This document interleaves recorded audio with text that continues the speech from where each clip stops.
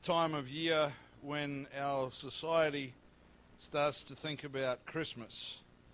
And as we've just begun the first month of summer and the temperatures begin to climb, our shopping centres are filled with songs about winter wonderlands and white Christmases and sleigh bells and all that sort of thing, which doesn't really make a whole lot of sense in Australia. But as the world turns its attention fleetingly to their limited understanding of the birth of the Saviour, I'm going to be ministering possibly over the next several Sundays along the lines of what that's all about and how we ought to understand that in its fullness, hopefully. Amen. So Genesis chapter 1, if you would stand while we read. We're reading from verse 1. It says, "In the beginning God created the heaven and the earth was without form and void, and darkness was upon the face of the deep. And the Spirit of God moved upon the face of the waters, and God said, 'Let there be light,' and there was light. And God saw the light that it was good, and God divided the light from the darkness. And God called the light day, and the darkness he called night. And the evening and the morning were the first day." Father, we thank you for your word. We thank you that it is alive and powerful. We ask you, Lord, that your will be done in our midst, that you would speak to us and through us. Lord, that you would be exalted and that your will would be done in this place today, we pray. In the name of Jesus. You may be seated. Amen. The biblical account of creation is simply stated as fact. We're not given a step-by-step explanation, breaking down each portion of how God did what he did and why he did what he did, so that we might be able to understand it and explain it for ourselves. Rather, the creation account in the first 2 or 3 chapters of Genesis is just given to us as a statement of fact. God said it. That's the end of the story. And God declares in Genesis that this is what I did, and this is how everything came into existence. Unlike us, God is not insecure and doesn't feel a need to explain himself to us or to justify his actions. He doesn't feel threatened when humanity chooses to question his existence or to look for other ways to somehow understand how it could be possible to start with absolutely nothing and turn it into something. And the best and brightest minds of our world have tried to explain that, and there's still that missing jump from having absolutely nothing to having something. However small that something is, getting there from nothing is very hard to understand. But when we consider creation, we need to recognize and remember that there was a point in eternity where the earth didn't exist. There was a point where there was nothing, and then something came into existence. The psalmist said, "Before the mountains were brought forth, or ever thou hast formed the earth and the world, even from everlasting to everlasting, thou art God." And so prior to its beginning, prior to creation's beginning, God knew that he was going to do it. He knew that he was going to create the world and everything that is in it and on it. He didn't simply just decide at some point that, hey, here's an idea, let's make a planet. Haven't got anything to do today, let's just make an earth and people and creatures, and that'd be an interesting way to pass some time. But when he began to create in the beginning of Genesis, it was already established in God's mind what he was going to do. And he had already understood how everything that we call history would unfold. As it began, as we look back, he already knew what would happen before it happened.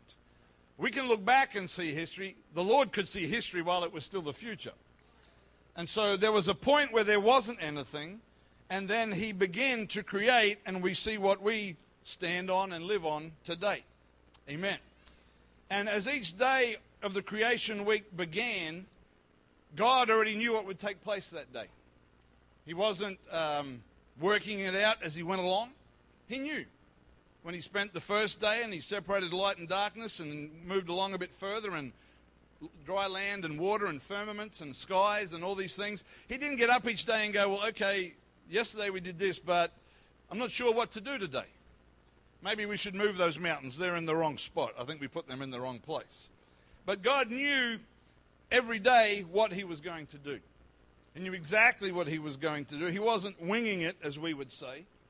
But in the book of Romans, it speaks about God as being the one who brings the dead to life and calling those things which be not as though they were. More modern translation of that says that he calls those things which do not exist as though they did.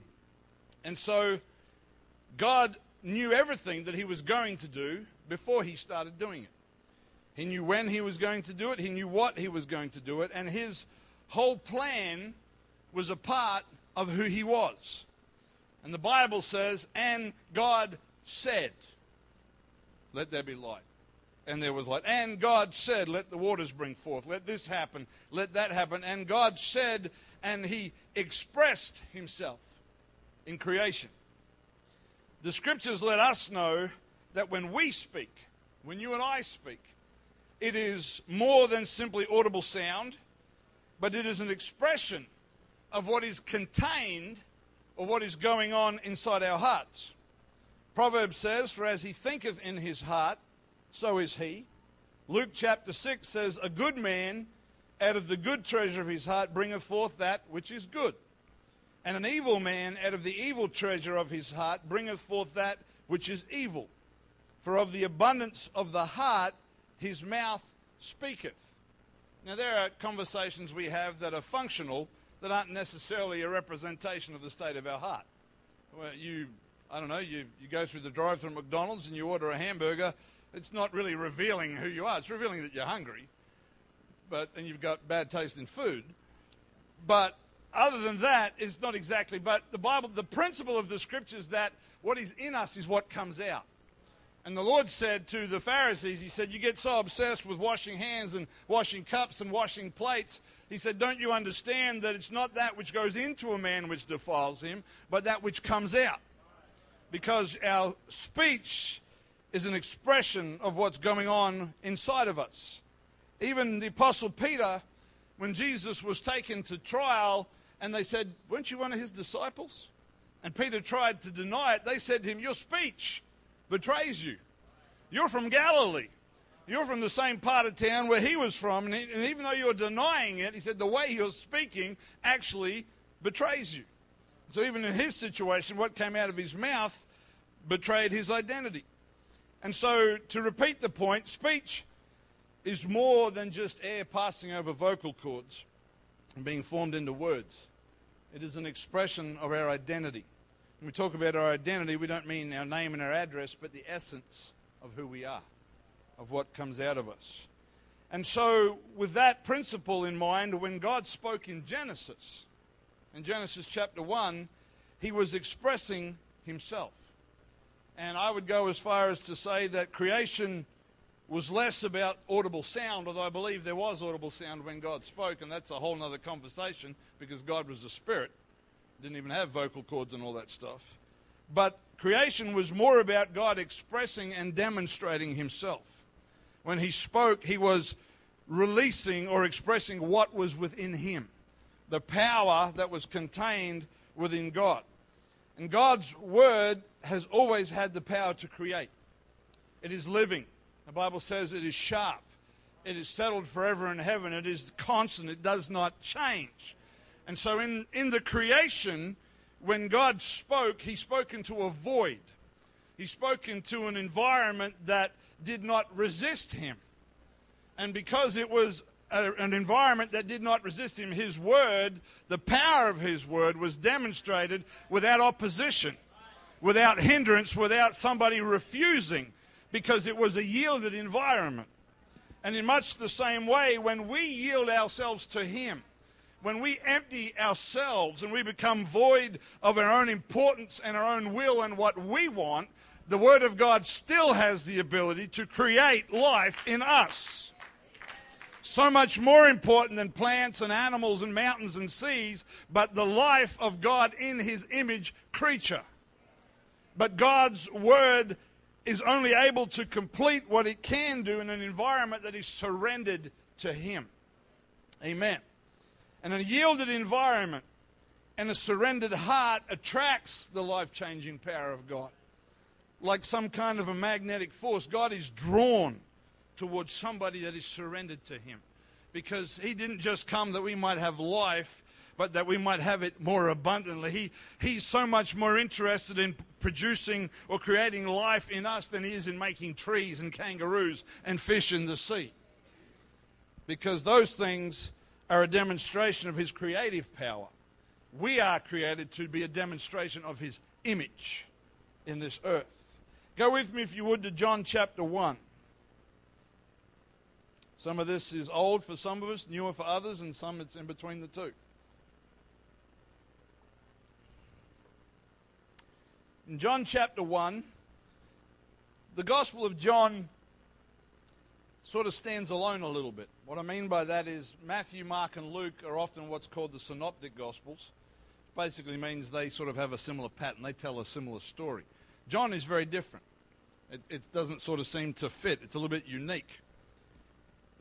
And in John chapter 1 and verse 1, it says, "In the beginning was the Word, and the Word was with God, and the Word was God. The same was in the beginning with God. All things were made by him, and without him was not anything made that was made." Now, we could take those 3 verses and spend the next month teaching on everything that's contained in there, but we won't. John uses the same expression, "in the beginning," that we read in Genesis chapter 1 and verse 1. And it's not a coincidence, but John is drawing a direct connection between the things that he is writing under the inspiration of the Holy Ghost and what took place in Genesis chapter 1. And many of you will know, but some of you may not know, but if you have a King James Bible, you will notice that when we use the word "word" is in those verses, it is capitalized. There is a capital W at the start of that word. It's an emphasis. It's placing significance upon it, and it is translated from a Greek word logos, Logos. Now, again, without delving too deep into it, the idea of logos and what that means is that it talks about a thought or a plan, but not just a thought and a plan, but an expression of that thought and plan. A simple example, while it may not tick all the boxes, but it might help us understand, is the idea of a play, a stage play. Somebody has an idea, there is a script, there is a plan, but that has to reach a point where it comes from being in somebody's mind to being turned into a script to then being demonstrated. All of that can be described as logos. It began with a thought and a plan, but it also found expression. And I'm not a Greek scholar and don't want to get lost in that, which we could do very easily. But when we keep that at least simple concept in mind and we go back to John 1 and we read that, inserting that understanding, verse 1 says, "In the beginning there was a plan, there was a thought, there was an intent." And that plan was with God, not as 2 separate things, but as a part of God. Because the next statement clarifies, says that plan was God. Amen. In verse 2 it says that plan was there in the beginning with God. You see, in Genesis chapter 1, and hopefully I can bring all this together and it'll make sense before we're done. Otherwise there'll be a long list of people with questions when we close the service, which is okay. But in Genesis chapter 1, God began to express the plan that he already had. He didn't just randomly wake up and go, bang, oops, I just created things. He had a plan that existed before there was anything to see or touch. And when he began to say, let there be, that plan began to be demonstrated, acted out, or expressed. And creation began to take place. Prior to creation, the plan only existed in God's mind. There was nothing to see. You know, God, he already knew there's going to be an earth and a moon and all these other cool things spinning around in the solar system, but there was nothing to see. It was just the plan. But as he began to express himself, that which had only been in his mind began to become visible. And then when man eventually arrived on the scene, fortunately it was visible, we needed something to stand on. If he had made us before the planet, it might not have gone too well. But he made something for us to be able to stand on and to live on. And so that's just the basic idea of helping us understand the idea of logos, that it includes not just a thought or a plan, but it also includes the expression or the demonstration of that plan. Amen. And so when God finished making everything, we'll get backwards and forwards a little bit here with the Gospel of John, but when God finished making everything in Genesis 1, he finished what we know as the creation week, and he looked at it and he said, it's good. In fact, on the last day, he said, it's very good. He was content with what he'd done. But the plan wasn't finished yet. There were more things that he had in his mind that had not yet become expressed or demonstrated. And so, but throughout the Old Testament, if you know much of the Old Testament, you look at prophecy, you'll see that God was dropping hints about some of the parts of the plan that he was saving, that he hadn't demonstrated yet.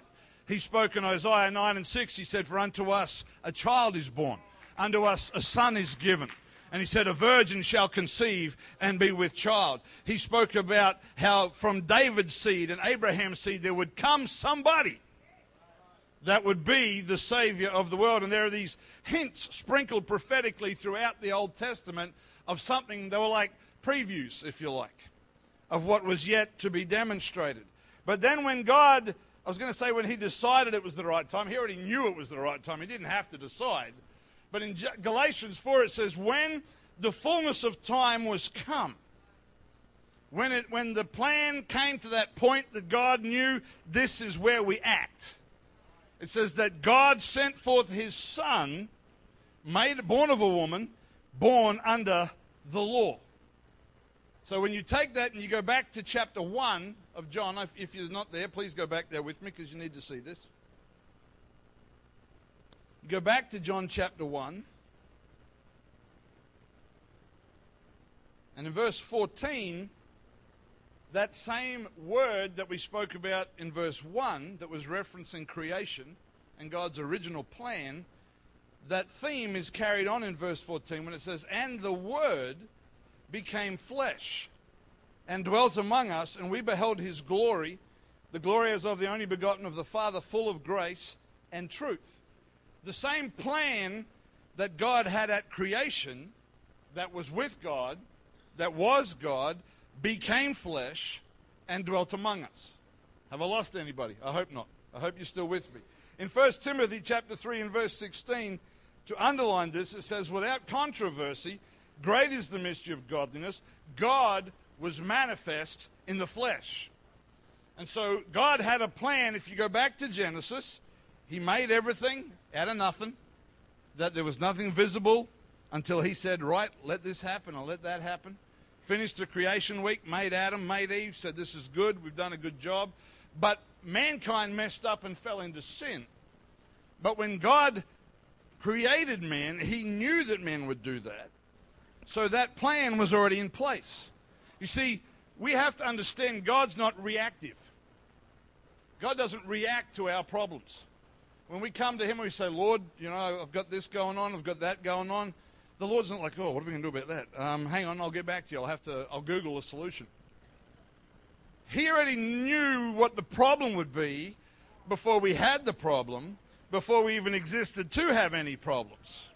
That's what makes him so awesome. And so his plan was never a patchwork response to the problems of humanity, but rather it was designed in his own mind before he even made us.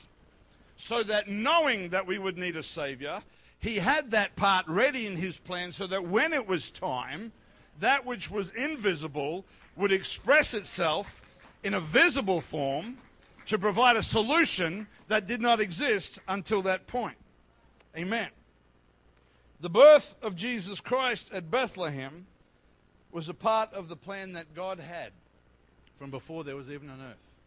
Sometimes we start trying to think about God in human concepts, and we sort of think, well, man was created and then man sinned, and so the Lord came up with a backup plan. No, Bethlehem was already in the script before God said, let there be light. Before he even made this mud ball that we stand on, Bethlehem and Calvary were already written into the script.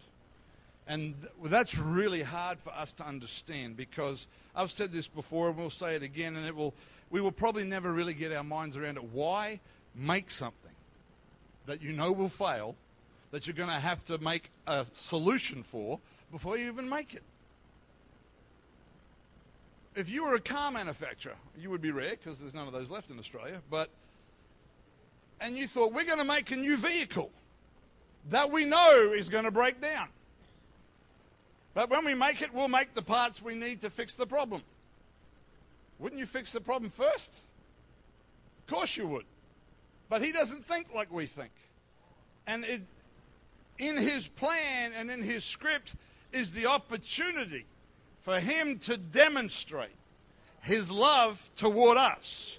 In that even when we were filthy and in sin, he commends his love toward us. And so the Lord used our corruption as a means to demonstrate his grace and his mercy towards us. Amen. Creation was the expression of his power.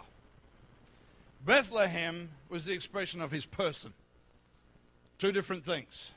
One was look at what I can do. The other one was this is who I am. And he demonstrated himself to us. And God's ability to speak about things that don't exist as though they do helps us understand that not only that creation was not just a platform for God to make man in his image, but it was also a stage where he would demonstrate his love for you and I. That's what creation was all about. It wasn't just making all the natural world and making humanity, but it was going to be an opportunity for the greatest demonstration of love that mankind has ever known. Amen. And we understand this morning, we're chatting to somebody just before the service, that Christmas and Easter are not really biblical concepts, at least not in the way that society sees them. But the reason for his birth was that so he might die. The reason he was born was so he might be able to give his life for us and to rise again. Why is all of this necessary? Go with me to Job chapter 9, if you would, in the Old Testament.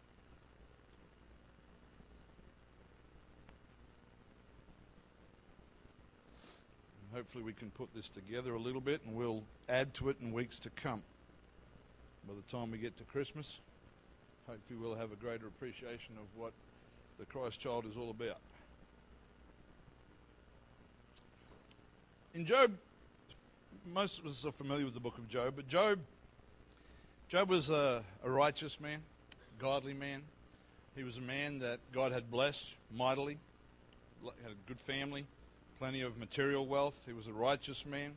He took great care to make sure that his relationship with God was good. He took care to try to watch over his kids and offer sacrifice on their behalf. And he was a good man. And in some ways, a lesson for another day, but in some ways his righteousness almost kind of introduced his suffering. Because the devil decided to sort of challenge the Lord a little bit, and the Lord had enough confidence in Job, more than Job probably had in himself, and the Lord allowed a period of suffering to enter into Job's life. And so when you read the book of Job, you see a man who goes through incredible suffering, and what you read so much about is his struggle to understand the why and the how of what's going on.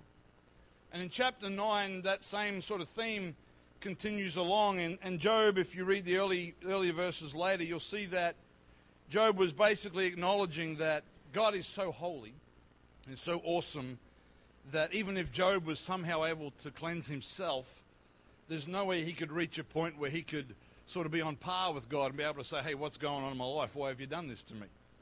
He was saying, even at my very best, he's basically saying there's no avenue for me to approach him. There's no way. And in Job chapter 9 and verse 30, Job says, if I wash myself with snow water, it's an unusual expression, but it's obviously, it was considered to be a very pure kind of water. If I wash myself with snow water and make my hands never so clean, yet shalt thou plunge me in the ditch, and mine own clothes shall abhor me. I'm not saying that God would literally plunge him in the ditch. It was a comparison. He was saying, I'll still be filthy in your sight. Even if I wash myself to the best of my abilities, I'll still be filthy in your sight. And speaking about God, he said, for he is not a man as I am, that I should answer him and we should come together in judgment. He said, we're not peers. We're not equals. We can't sit down and say, well, what's going on here? Let's sort this out. Why are you treating me so badly? He was saying, I don't have that opportunity. I don't have that privilege because I'm down here and God's up there. And even if I wash myself with snow water, I'm still going to be filthy in your sight. But then in verse 33 he said, neither is there a daysman betwixt us or between us that might lay his hand upon us both. Let him take his rod away from me, and let not his fear terrify me. Then would I speak and not fear him, but it is not so with me. He said, if there was the fear of God and his holiness, if I was able to deal with that, then I might be able to speak. He said, but that's not within me. I don't have that capacity. You see, a daysman, if you have a more modern translation of a Bible, a daysman is translated usually as a mediator. Someone who could be qualified to bring both parties together. Someone who was able to successfully interact with both and act on behalf of both. And that expression, there isn't a daysman between us that might lay his hand upon us both. When it speaks about laying his hand upon them, it's about being qualified to do so and having authority to interact in both arenas. Being able to come between Job and God and to be suitable to meet with Job, but also on the other hand, be suitable to meet with God and to find a way to have the authority to bring those two together. Verse 33 in the New Living Translation says, if only there were a mediator between us, someone who could bring us together. Job's statement in many ways encapsulates the problem of humanity as a whole. We are born in sin. We are born with this corrupt nature, and from a very young age we begin to do what we want, not what is always necessarily right. And sin begins to demonstrate itself through us because that's what's in us. And we find ourselves in a place where we are sinful, or as Job said, we're dirty in a ditch. And God is holy. And there is this immense gulf between us. And no matter how hard you try, or how hard I try, if you could get yourself some bottled snow water from somewhere and wash yourself with that stuff, you're not going to be able to ever attain to a standard or a level of cleanliness or righteousness that you can sit down at the table with God as an equal and say, let's talk. You cannot achieve that. And that was Job's expression of frustration.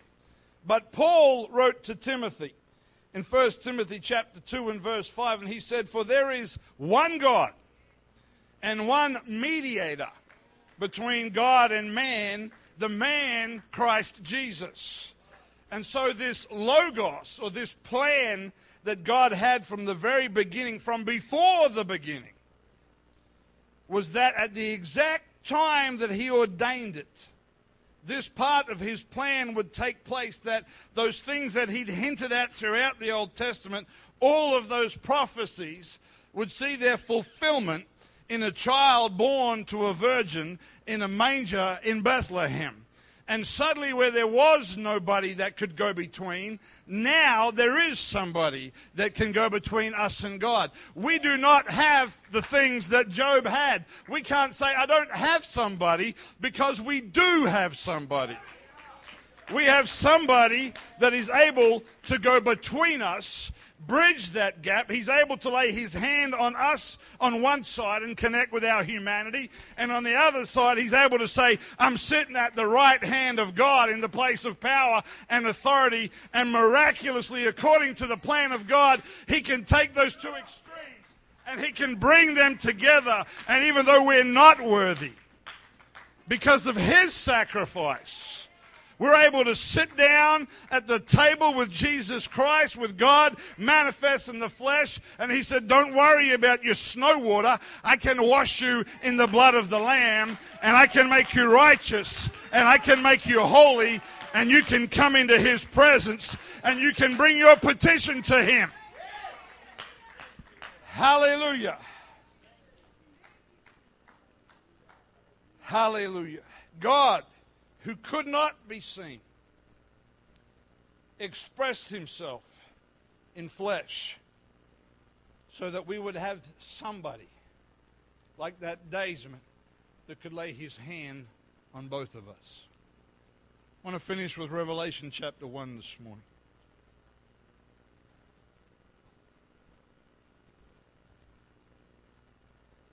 Revelation chapter 1.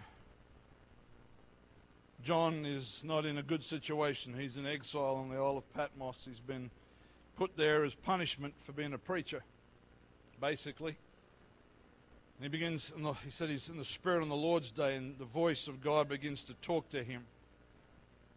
And in verse 12 of Revelation 1, it says, "And I turned to see the voice that spake with me. And being turned, I saw 7 golden candlesticks, which was symbolic from the temple in the Old Testament. And in the midst of the 7 candlesticks, one like unto the Son of Man." It was like Jesus, but there was something different. "Clothed with a garment to the foot, and girt about his paps with a golden girdle, and his head and his hairs were white like wool, as white as snow, and his eyes were as a flame of fire, and his feet like unto fine brass, as if they burned in a furnace, and his voice as the sound of many waters. And he had in his right hand 7 stars, and out of his mouth went a sharp 2-edged sword, and his countenance was as the sun shining in its strength." This is a little bit different from the Jesus that John had walked with, in Judea and Galilee and the places they went together. That man that was God manifest in the flesh, that the prophet said there'd be nothing about him naturally that would cause us to be attracted to him. John saw somebody, he recognized the similarity with Jesus, but as he began to use this language, it wasn't that Jesus had brass feet or he had a literal sword coming out of his mouth, but they're statements of power and authority and holiness and glory and righteousness. John was absolutely amazed, trying the best he could with his limited vocabulary to try to put pen to paper and explain the vision that he was having. And John, just like Job, was overwhelmed with how amazing God is. Just like Job, he recognized that he was so pathetic in the presence of God, because in verse 17 it says, "And when I saw him, I fell at his feet as dead." Similar sentiment to Job, but I love the next statement because it says, "And he laid his right hand upon me, saying unto me, Fear not, I am the first and the last. I'm he that liveth and was dead. And behold, I am alive forevermore, amen, and have the keys of hell and death." John got to see an image of the glorified, resurrected Christ. But Jesus reminded him that he's still our Daysman. He's still the one that can lay his hand upon us, and somehow, in ways that we cannot comprehend, bring us together with a holy God and help us to find salvation. Would you stand with me this morning? Thank you, Jesus. If I could have the musician, please, Sister Sting. Hallelujah. This is what the incarnation is all about. God always had a plan, because he knew there would come a point where there would be this standoff between sinful humanity and a holy God that we could do nothing to cross, to bridge, to reach across that divide. And so he said, I'll provide somebody. And that word which was with him before there even was a planet was made flesh and dwelt among us. If you read the Gospels, you'll see so many times it says, speaking about Jesus, and he laid his hand upon them, healed the leper, raised the dead, touched the sick, cleansed those that were demon-possessed. He laid his hand on them again and again and again, because he could not be corrupted. But then at the same time, he was God manifest in the flesh. They went with him to that mountain, and it says that he was transfigured. His appearance changed before them. And they were able to get a glimpse into where the other hand was, in the presence in the throne room of God. And this morning, if you need God to lay his hand upon you, he's here. If you feel like you don't have the answers, you feel filthy, you feel like, God, I'm in that dirty ditch and I can't get out. Unlike Job, we have a Daysman. We have a mediator. we have somebody that said, I can reach down to where you're at and somehow lift you up to where he is.